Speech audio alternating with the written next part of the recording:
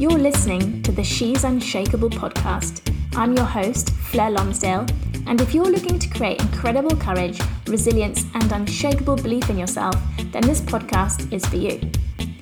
Each episode, I'll be interviewing incredible adventurers, athletes, and entrepreneurs to dig deep into the strategies and tools they use to create unwavering courage and belief, so that you can learn how to never give up on your goals and achieve the life of your dreams.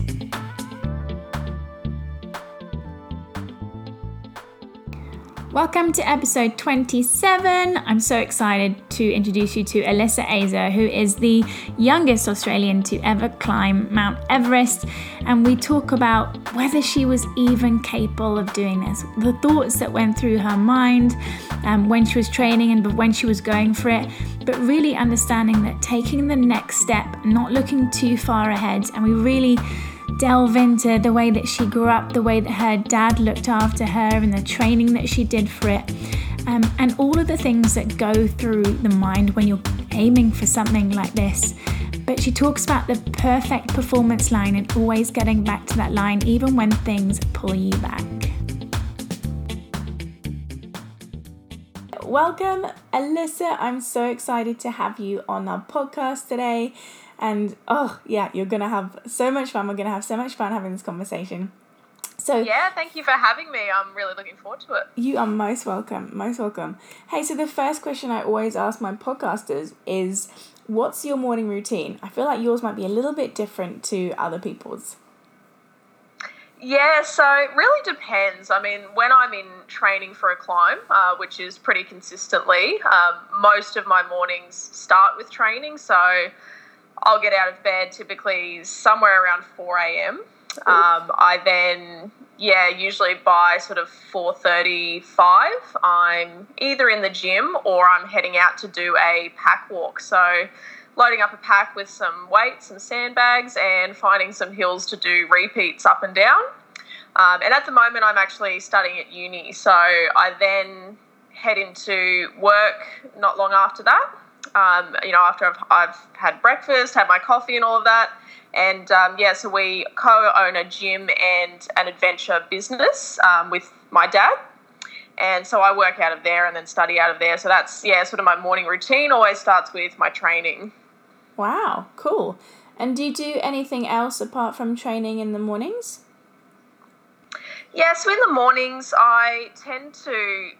I try and fit my training in first, but certainly part of my daily routine is I do always journal if I can. Some days I don't always fit it in, but I try to. Just running through how the day went and then, sort of where I'm at, particularly when I do sort of have one of these, big goals coming up. It's really interesting to sort of reflect on that process as well. Yeah. Why don't you tell our listeners a little bit more about you, about your story, and what got you started in climbing in the first place?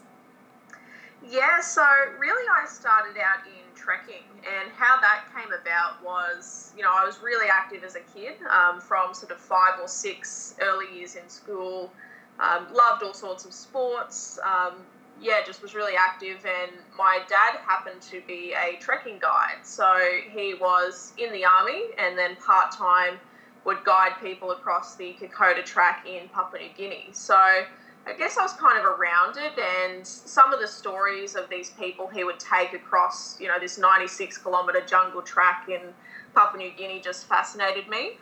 So I'd heard a lot about this place. And most of my weekends from a really early age were spent out bushwalking just around our local trails. I would often join some of his clients that were training for Kokoda. And, it didn't take long before I sort of got the idea in my head that, one day I want to go and experience that for myself. And it's interesting, I got that opportunity a lot earlier than expected. So sort of harassed my dad for a couple of years of like, when can I maybe do it? And he actually came back from a trip one day, and I was about 7 at the time, and he said, all right, I'll let you go if you really are that into it and you want the opportunity, but I'm going to give you a year-long training plan.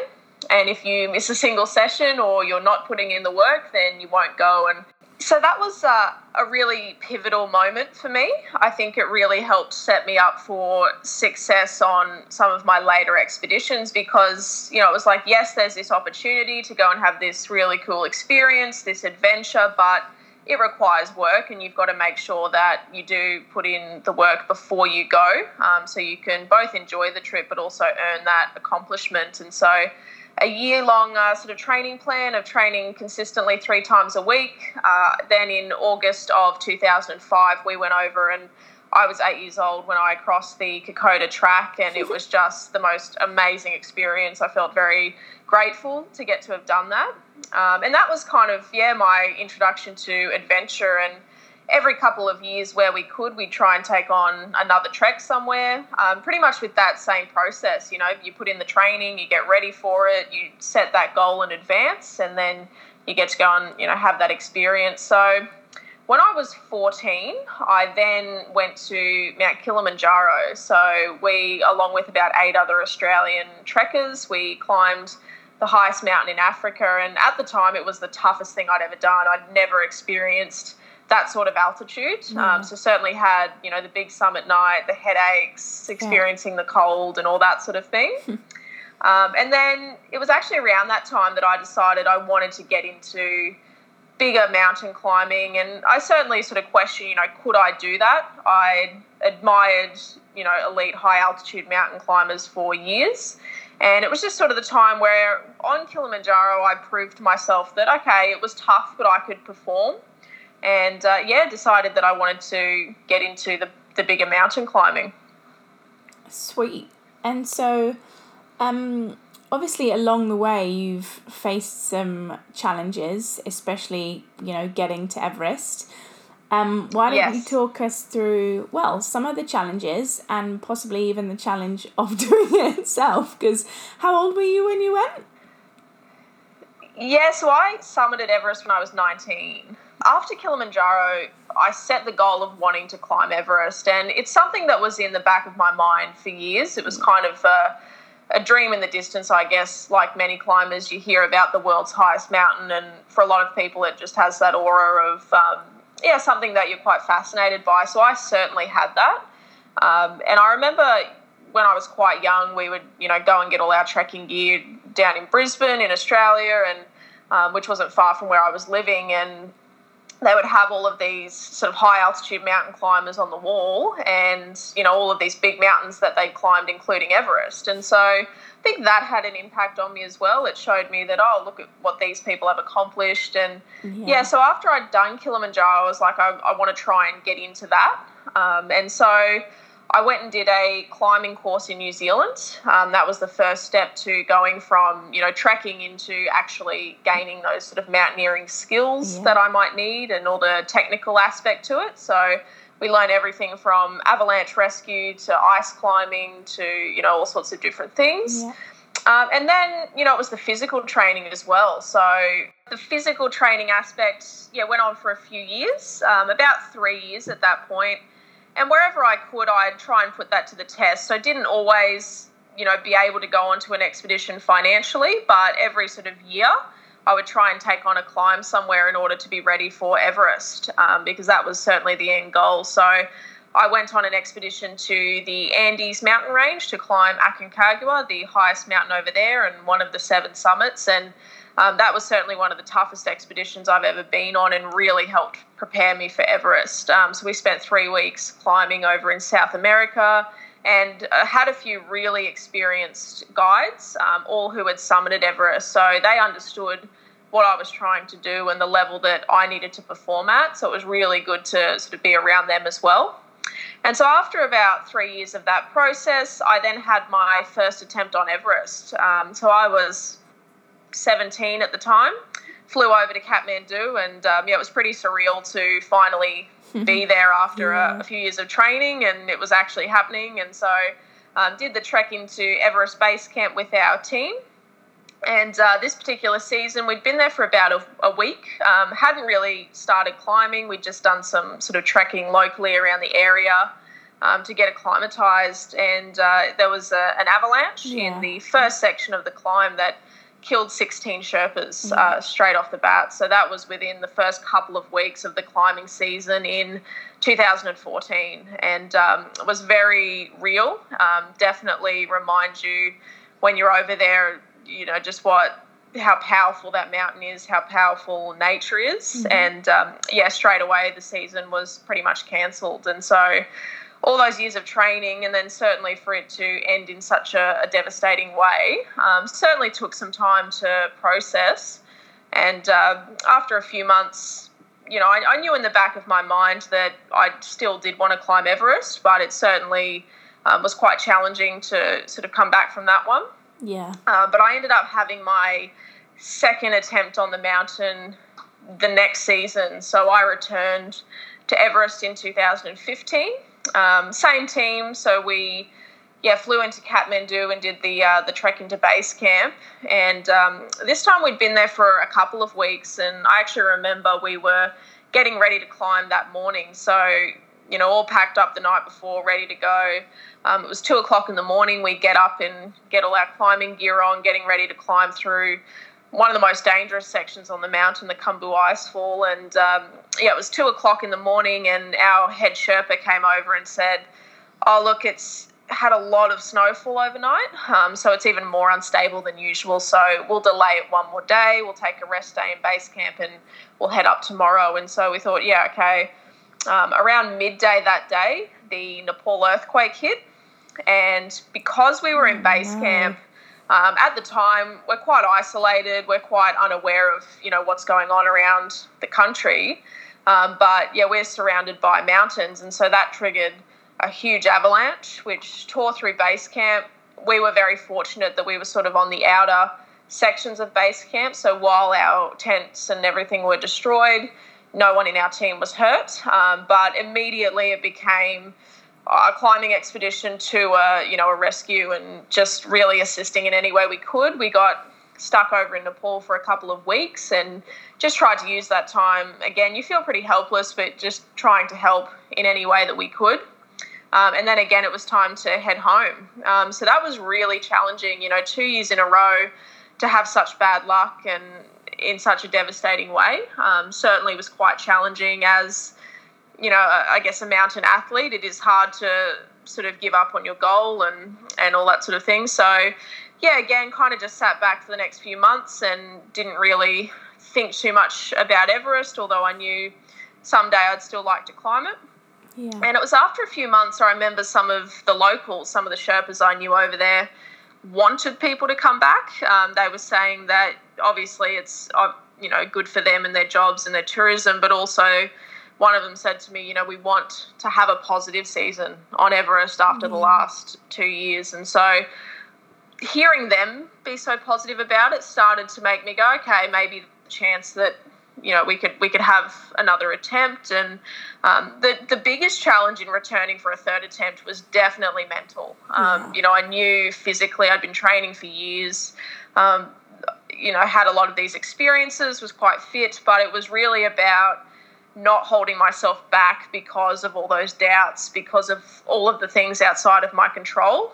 So I trained pretty hard for another 6 months in the lead up to my third attempt on Everest. And whilst I was physically fit, the biggest challenge was getting my mind right and not sort of counting myself out before it's even started. I knew that I wanted to go back with the mentality that if there's any chance, any window of opportunity that opens up for us, I'm ready to go.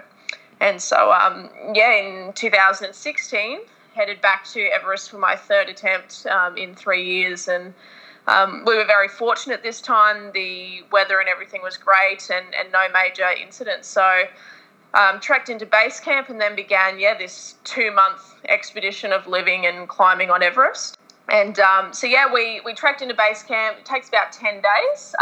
And this time I was actually climbing with a different climbing team. So they were a Sherpa run-and-owned company, which was really good because they gave us a lot of support, but then you had, a lot of flexibility as well to climb at your own pace, make your own decisions and that sort of thing. Yeah. So we had a really good team of Sherpas and then international climbers as well. So we get to base camp and the climbing season begins after we've acclimatized a little bit. And I remember climbing up through, the Khumbu Icefall. And it's, a place that I'd camped at the foot of. I'd always, imagine what it would be like in that icefall. And it was certainly a very nerve-wracking experience as well, knowing how wrong things could go in there. And it is predominantly luck. But, I remember that first morning getting up at 2 o'clock in the morning and starting that climb through the icefall. And it was incredibly surreal. You're climbing over those ladders that bridge giant crevasses and these big ice chunks that you're sort of climbing through this maze of those until you get up to Camp 1. And it's certainly incredibly tough. You feel it. You feel the low oxygen levels from the time you leave base camp. But I felt really well prepared as well. I felt like I'd certainly been mentally tested. My resilience had been tested over the last few years. And I was physically in the best condition I'd ever been in. So it definitely pushed me, but I felt ready for it. And so we spent 6 weeks where you do what's called rotations. So you'll climb from base camp up to Camp 1 and then come back down. And so the whole expedition, we have this motto that's climb high, sleep low. And we just do this repetitive process of getting a little bit higher and then coming back down. And then slowly over the course of that 6 weeks, we acclimatise our body to the lower oxygen levels. And so we do that up to Camp 3 at about 7,000 metres. So we then came back to base camp. We spend about a week, sometimes up to 10 days, resting and recovering from the climbing that we've done, and we get ready for the summit push. So that's the final push up the mountain. And so, everyone has a lot of adrenaline around that time. For a lot of the team, it was everyone's third attempt. So everyone was very invested in what we were doing. You just sort of sit around watching weather forecasts, trying to make sure that, you're ready to go when the time comes. And so, again, we got our weather forecast, our weather days, and began the climb. So we had to climb again through the Khumbu Icefall and straight up to Camp 2, which is a big 12-hour climbing day, which definitely tested me mentally. I drew on a lot of my training and a lot of the stuff that I'd been through, and certainly pushed me hard, but made it up to Camp 2. And from there you have the steeper sections of the climb and the last 2 days of the climb. So we climb up to Camp 3, which is partway up the Lhotse face, which is one of the steepest sections on the mountain. So we camp halfway up that and then climb up to Camp 4. So both of those are, 7-8 hour climbing days. And at those altitudes, you're not really eating or sleeping much because your body just has to work really hard in order to be up there and deal with the lack of oxygen. So once we get to Camp 4, we're now in what's called the death zone. And you're on a time limit once you get up there. So you're very aware of that as well. It's always sitting in the back of your mind. There's this real mix of emotions. On one hand, you know that everything you've done for years really comes down to this, and it's surreal and it's exciting.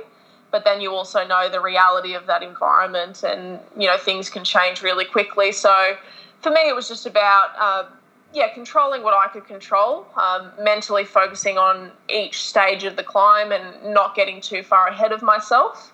And I figured if I did that, then hopefully it would all come together. So I remember leaving Camp 4 at 9 o'clock at night, and we climbed really, really steep sections up to the balcony on Everest before we then hit that sort of final ridge line. So we spent about 8 hours climbing through the night. And it wasn't until that last hour that I knew I was actually going to make it. Before then, we'd heard all these reports of, there might be bad weather. We think there's high winds coming in. So I half expected that we were going to get turned around, and really had to push that out of my mind and just go, all right, get as far as you can and do the best that you can with what you're able to. But then getting up to what's called the South Summit, where there's the final ridge line, you can see the Hillary Step, and then the actual summit. And my Sherpa partner and I, we were climbing together, and he said, we're only an hour away.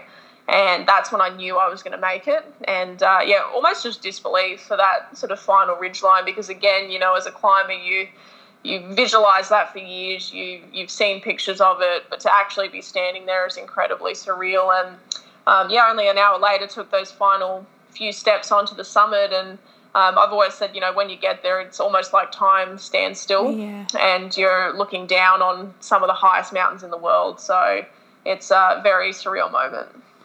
Amazing. And so, like, obviously, you make it sound so simple. Just did this and then that. Yeah. I'm like, it definitely wasn't that simple. I'd love to know, like, what's going through your mind, like, throughout that time, apart from, am I even going to make it? Like, the hardest moments, because I'm sure that there were, like, times when you were like, oh my God, can I do this? Or, is you like all the tiredness, and I've hiked to high altitude, but I haven't hiked that high, and we had a lot of people who got like really sick, and I couldn't eat. Like, the altitude just made me just lose my hunger, and I was like forcing almonds and like boiled eggs down my throat, and it was horrendous.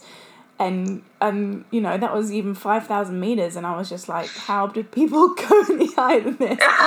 Although, like, I wasn't sick, I was fine, but like the things that go through your mind and the other stuff, like, obviously you had a really good team with you, which I definitely think is a huge deal, but give us some of the stuff that was going through your mind at the time. Yeah, so definitely it's sort of different at different points. It's interesting. I think part of what definitely makes a good climber, particularly on those big expeditions, I think you definitely have to have that vision and that belief that, like, I'm going to stand on the summit. But I think you then have to be really good at focusing on each task as it comes and knowing when to sort of change.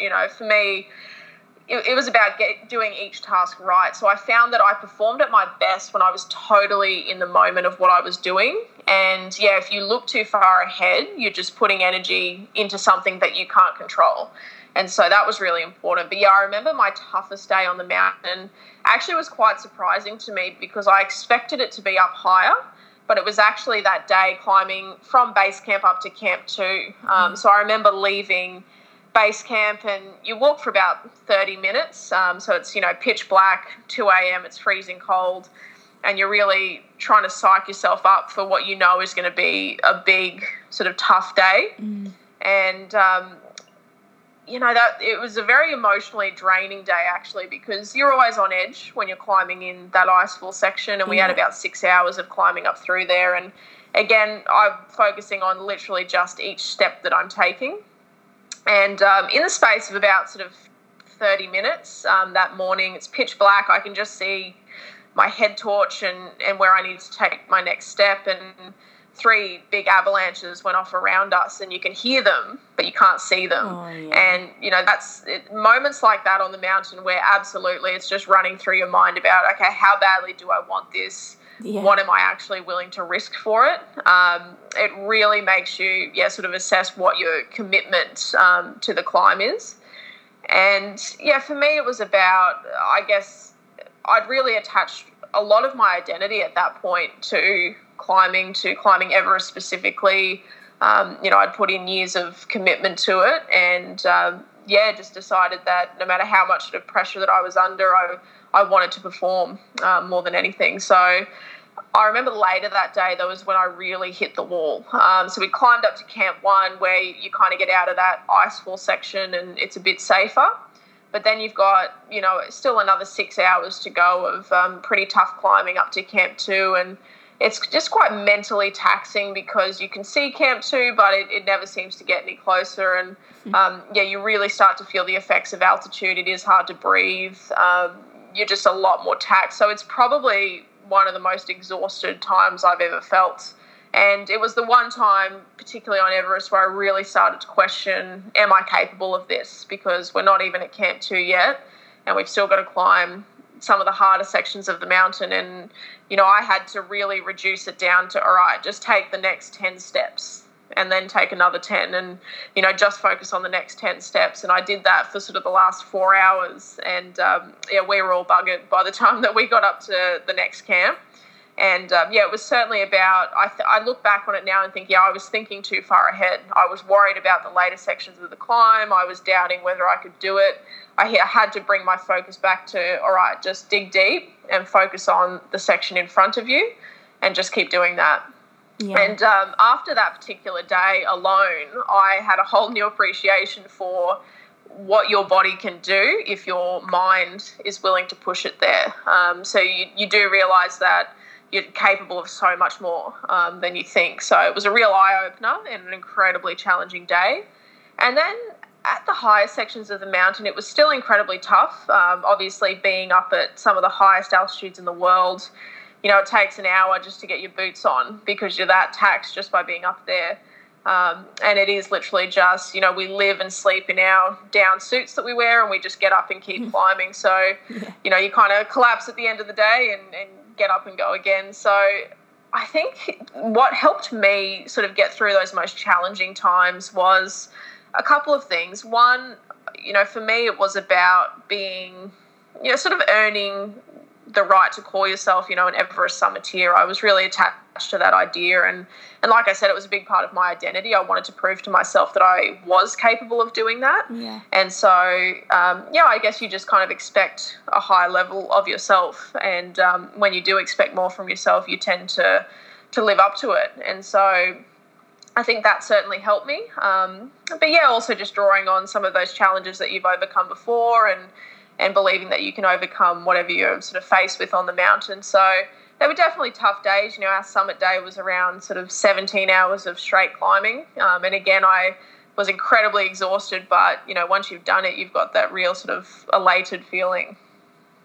Yeah, and then you're like, get me back down. yeah, that's right. Yeah. You get up there and you got to get back down again. Yeah. Like, okay, I'm here, let's go. Awesome. Well, I mean, it sounds amazing. And it's funny because I've always sort of thought, is Everest something that I would want to do? But I think the actual thing that's put me off mostly is there being so many people up there. And, yeah, I love being in the mountains, but I don't like being in the mountains with everyone else. Like, I love being in the mountains because it's super peaceful. Like, it's just white and beautiful everywhere. It's gorgeous and there's no one around.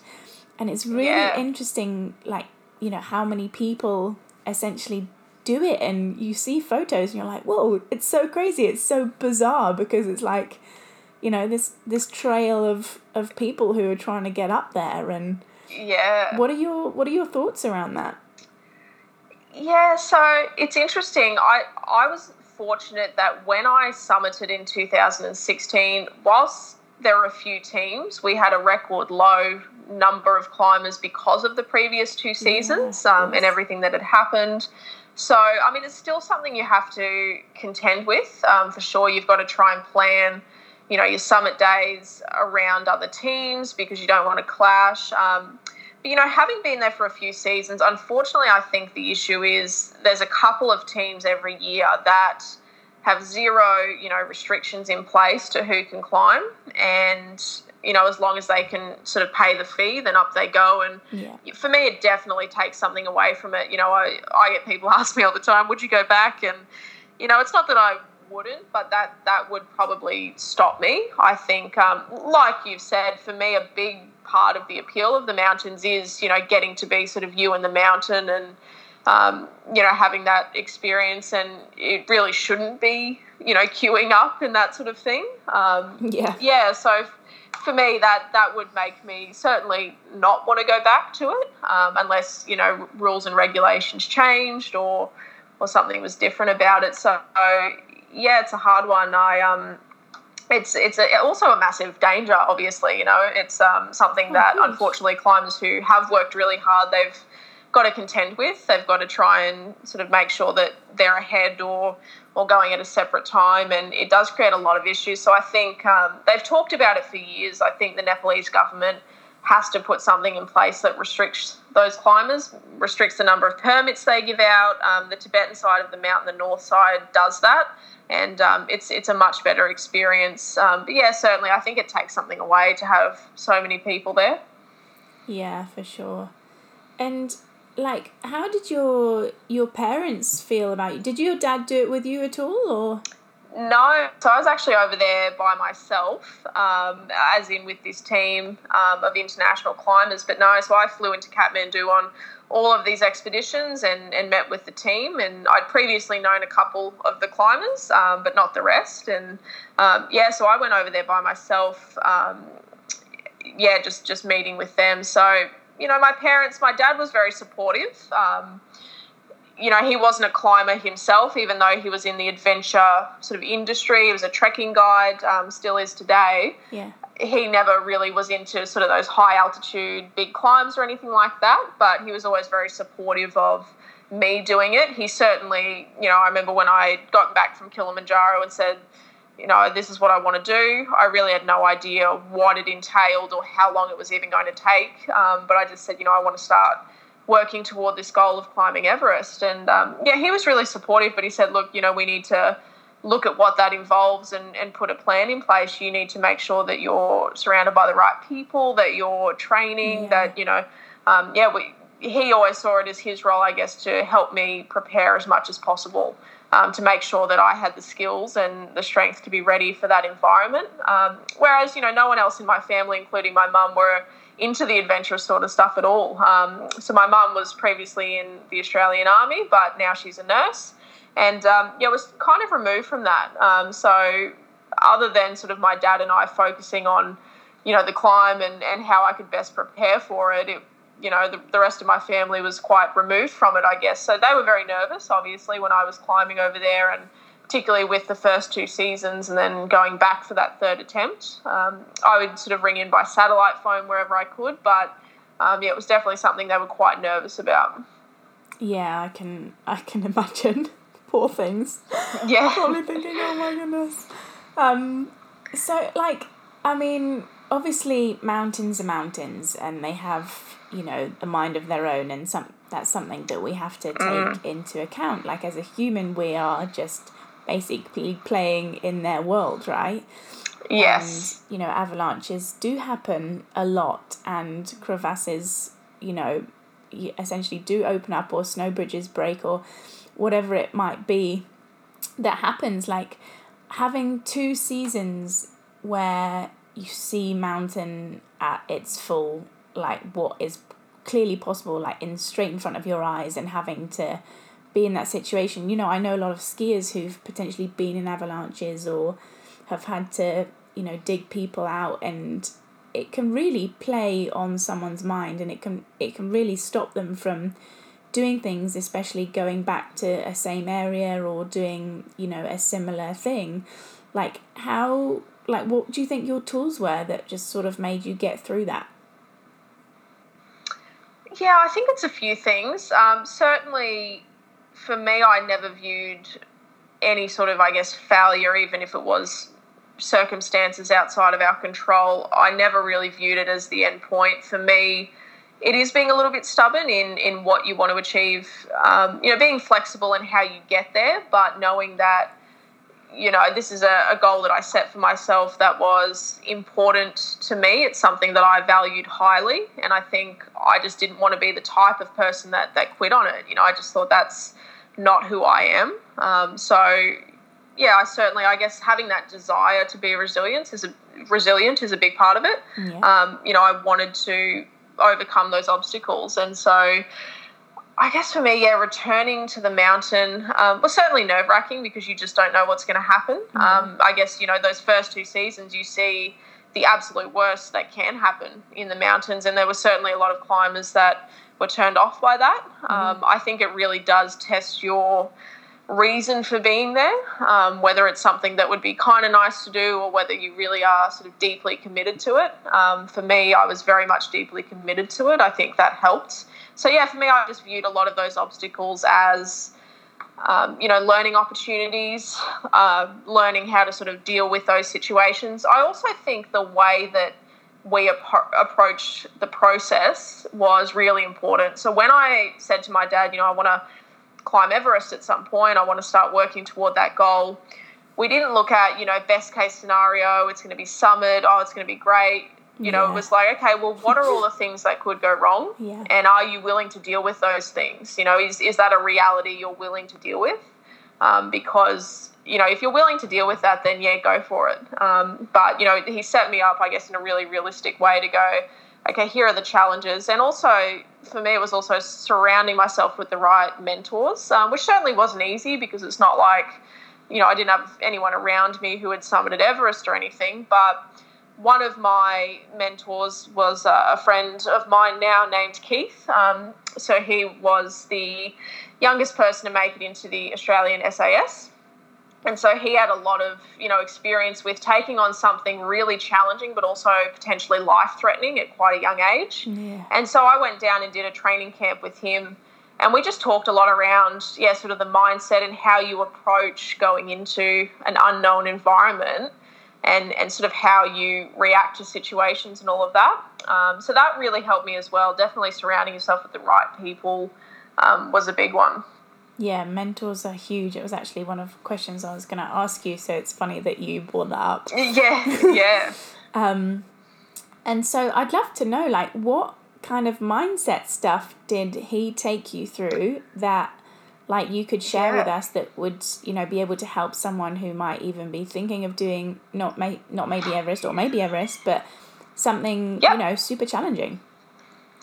Yeah, so we went through a couple things. So it was interesting. So I was 17. It was probably about 4 months out from my first attempt on Everest, and I hadn't met this guy. I'd read a book that he wrote, and, you know, my dad knew him, so they kind of organised that, you know, this is a way to sort of put the training to the test, but, yeah, just be around someone with a really high-level mindset. And so I went down to Sydney and we did a bit of training, so we definitely worked on the physical side, but it was definitely more about the mental side. And a few of the conversations we had really, really helped me on my future climbs, but also really helped me in overcoming, you know, the setbacks that I faced. So one of those was he taught me this concept of the perfect performance line. So he said, when you go into the expedition, I want you to imagine there's this perfect performance line. So if everything went the way we want it to, which we know it won't, then, you know, what does that look like? And anytime you sort of feel like things are getting too out of control or you're getting too far away from your path, if you can get 1% back to that line, you know, take any sort of action that gets you closer to it, then you're on the right track. And that was something that really helped me, you know, even when I had to return from both those attempts that were cancelled. It was about, okay, yes, I can sit here and feel sorry for myself and be angry at the situation, or I can put my energy into how do I get back to my path that I was on? You know, how do I start to take those steps to get me back to where I need to be? So that was definitely a big one. And we also just went through a few things like, you know, we were going to do a pack walk up a really challenging hill. And but he said to me at the base of it, he was like, I want you to imagine that, you know, when you're pushing yourself up here and it's physically challenging and you do want to take a break or stop, I want you to imagine that you are on Everest. There's a team member an hour ahead of you and they need you to be able to get to them as soon as possible.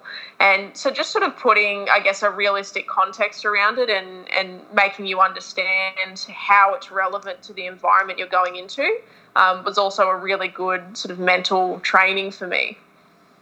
I love that. That's amazing. Yeah. That's a really cool way of looking at things. I've never actually heard that before, which is nice. Yeah. So that guy wrote a book, did he? Or yeah, so his name is Keith Fennell. So he wrote a couple of books, actually, one called Warrior Brothers about his time in the Australian SAS, but he also wrote a book called Warrior Training. So I remember my dad giving me that book, Warrior Training, when I was about 15 and had really just started to prepare to climb Everest. And yeah, then I got the opportunity to actually go and do a training camp with Keith. And so he really, I gained a lot from getting to do that. Yeah, I can imagine. And it's amazing just sort of like, because how old are you now? 23. Okay, so you're still really young.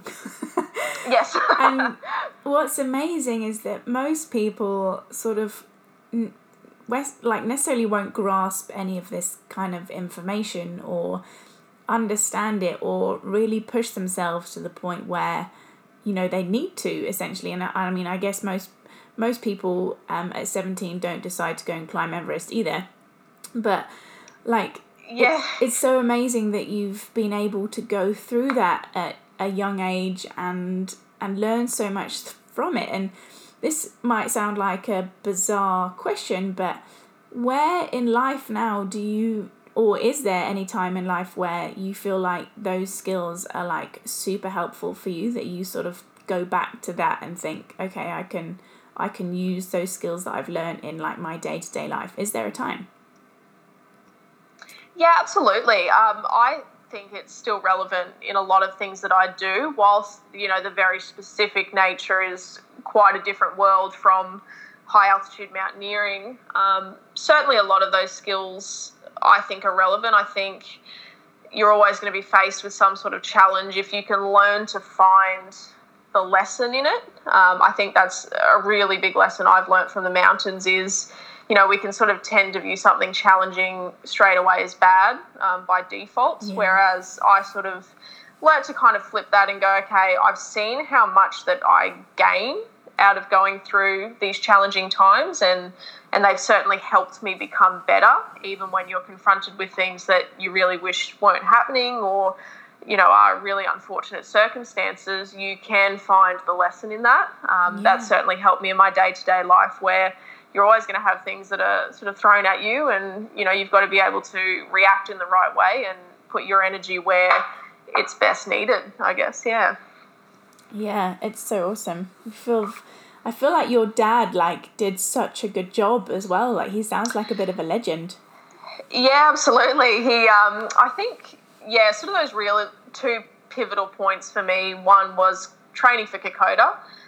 It definitely taught me, because, I was excited by, potentially getting to go and have this experience. And he was like, yeah, look, absolutely. But all of this process, setting the goal, consistently working toward it, that's actually part of the goal. You don't get to have one without the other. And I think that set a really good standard, where I learned that, if you try and take shortcuts, you're really only shortcutting yourself, because there is a lot of value in the process. And so I learned to sort of see that value and want to go through that. So I think that definitely helped me on Everest. And again, he really set me up for success when I was, sort of 15, and certainly surround me with the right mentors, but just had me start with the right mentality of, let's look at all the risks. Let's look at, how it's going to change your life. What are the sort of daily, weekly commitments as well? Because, at the end of the day, even though the summit's great, the process is much longer. So you've got to really want to do that as well. Yeah, for sure. Amazing. I love it. So I want to ask you it seems like you're just fully confident, fully let's do this. I can do this. This is amazing. I'd love to know, did you have any limiting beliefs around yourself whilst you were doing it, or do you still get anything now, or is it just you're just fully unstoppable and just going to go for it? No, look, I'm definitely not fully unstoppable, and I think it's interesting. You do have to have a certain amount of, I guess, self-belief to get started. For sure. But I think you would develop a lot of it in the process as well. So there were definitely days where, right before an expedition, I would, question myself, or particularly when I was in, the training process, and certainly the early days. I think deep down I could see myself, someday standing on the summit of Everest. But, day to day, there would be times where, I'd go to bed at night and go, what the hell am I doing? I think that I can climb Everest. There were absolutely a lot of moments in, the daily and weekly training where I would question whether I was actually capable of this. And I think the way that I got through that was, again, remaining steadfast on the end goal, even though I was nervous, even though I thought, can I actually do this? It was about continuously taking the actions each day that I knew would get me closer to that goal. Because I definitely go to bed at night and go, wow, this is huge. You'd think about the fact that this expedition is coming up and I need to be as prepared as possible. But typically then I'd wake up in the morning, I'd go and do my training session, And that would fill me with a lot of confidence, just by taking those actions that I knew were going to help me over on the mountain. But yeah, part of it is always there is that leap of faith. You know, you don't know the outcome, and that unknown can be really scary. But for me, it was just about confronting that and pushing through it and not letting it sort of take me off the path that I wanted to be on. Yeah, amazing. And did you sort of ever get to like one evening where you're like, okay, I'm just not going to do this. Like, I give up. I don't think this is for me. Like, did you ever go through those feelings of like right at the end, just like, I can't do this anymore? You know, it's interesting. Not in terms of the actual climb itself. I think I was that passionate about it and I was that aligned to what I was doing that even though there were moments of self-doubt, there were moments of, yeah, certainly you wonder why you're putting yourself through such a challenging process when you definitely don't need to. But for me, it was really important to me that I did. But, you know, there were moments where, you know, financially it was quite challenging, or there were other sacrifices that you had to make in other areas of your life to have, I guess, this big win. You know, it really has to take over a lot of other things. And so I think those are more the times where you go, you know, is it worth all of the sort of sacrifices? But yeah, ultimately that's a personal decision for everyone, and I decided that for me it was worth it. Yeah, amazing. Love it. So, okay, one of my favourite questions, which, I mean, this could be on Everest, this could not be on Everest, whichever way you want to take it. Yeah. What's one of the scariest things that you've ever done? Either one of two moments. For me, have definitely been the scariest. Hearing those avalanches around you and not being able to see them.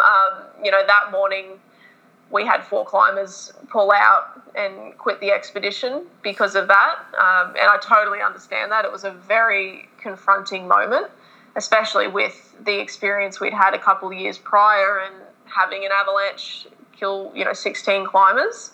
That was definitely one of the scariest moments. And the second was leaving Camp 4 to climb the final section of Everest. It was also the most exciting because, everything comes down to this day, and you sort of say to yourself, I could be standing on top of the world today. But at the same time, you know that it really doesn't take much for things to go wrong up there.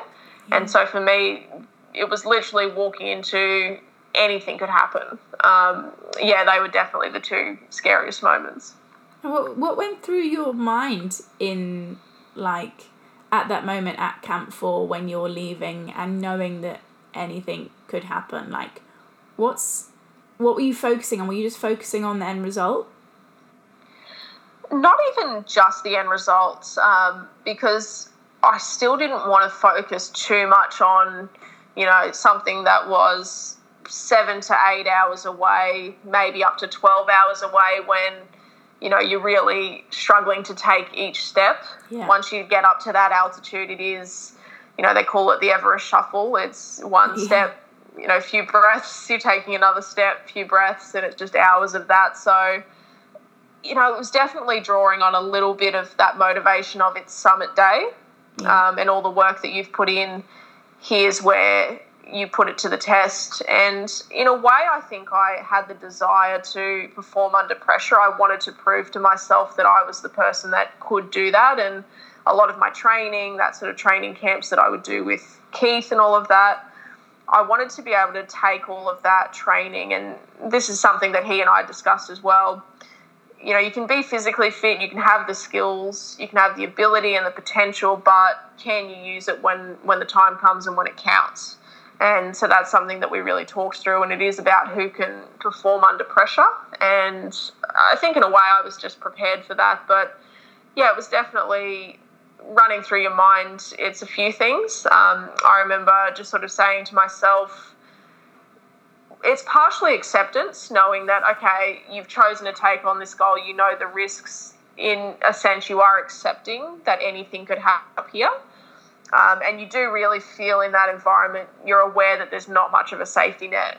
It's really hard to rescue people at those altitudes. Yeah. And so for some climbers, that's absolutely crippling and, it's nerve-wracking. But for me, I also feel a huge sense of freedom being up in that environment as well. So I think that helped me definitely. Yeah, awesome. Love it. Okay, so last question. What's the best advice that you could give our listeners? I think I would say that if there's something you want to do or something that you're interested in, but maybe do have a little bit of self-doubt, or because you don't know how it's going to go, that is maybe holding you back, I'd say take those first few steps. Once you start to see what you're capable of, you just never know what's going to grow from there. That was certainly the case for me. I think, crossing the Kokoda track and sort of having that courage to set the goal and then follow through with it led me to, getting to go to Everest and getting to do all these amazing things. But you've got to take that first step. So I would just say back yourself and believe in yourself. Yeah, love it. Love it so much. Awesome. Oh, and is there anything else that you want to share with our listeners, or maybe where they can find you or learn more information from you, or Yeah, absolutely. So the most active sort of social channels that I'm on are both Facebook, which is just a Facebook page, Alyssa Azar, or on Instagram, which is just Alyssa Azar as well. Those are the two easiest ways to sort of check out what I'm up to or get in contact. Awesome. Yay. Cool. Thank you so much for jumping on, Han. That was really insightful, and I just love hearing your confidence and everything that you've been through, and I think that's really going to help some people, whether they're, looking to climb Everest or whether they're just, looking to up-level their performance, and what you can really, really do in, mindset is everything. I do believe that mind over the body, big time. But fully amazing to hear your story. So thanks so much for jumping on with us. If you enjoyed this episode, please subscribe and head on over to iTunes or your favourite podcast listener and give us a 5-star review. Don't forget to join our free Facebook community called She's Unshakable, where we get to share our tips and tricks and experiences with building courage, resilience and belief in ourselves. I look forward to meeting you in there.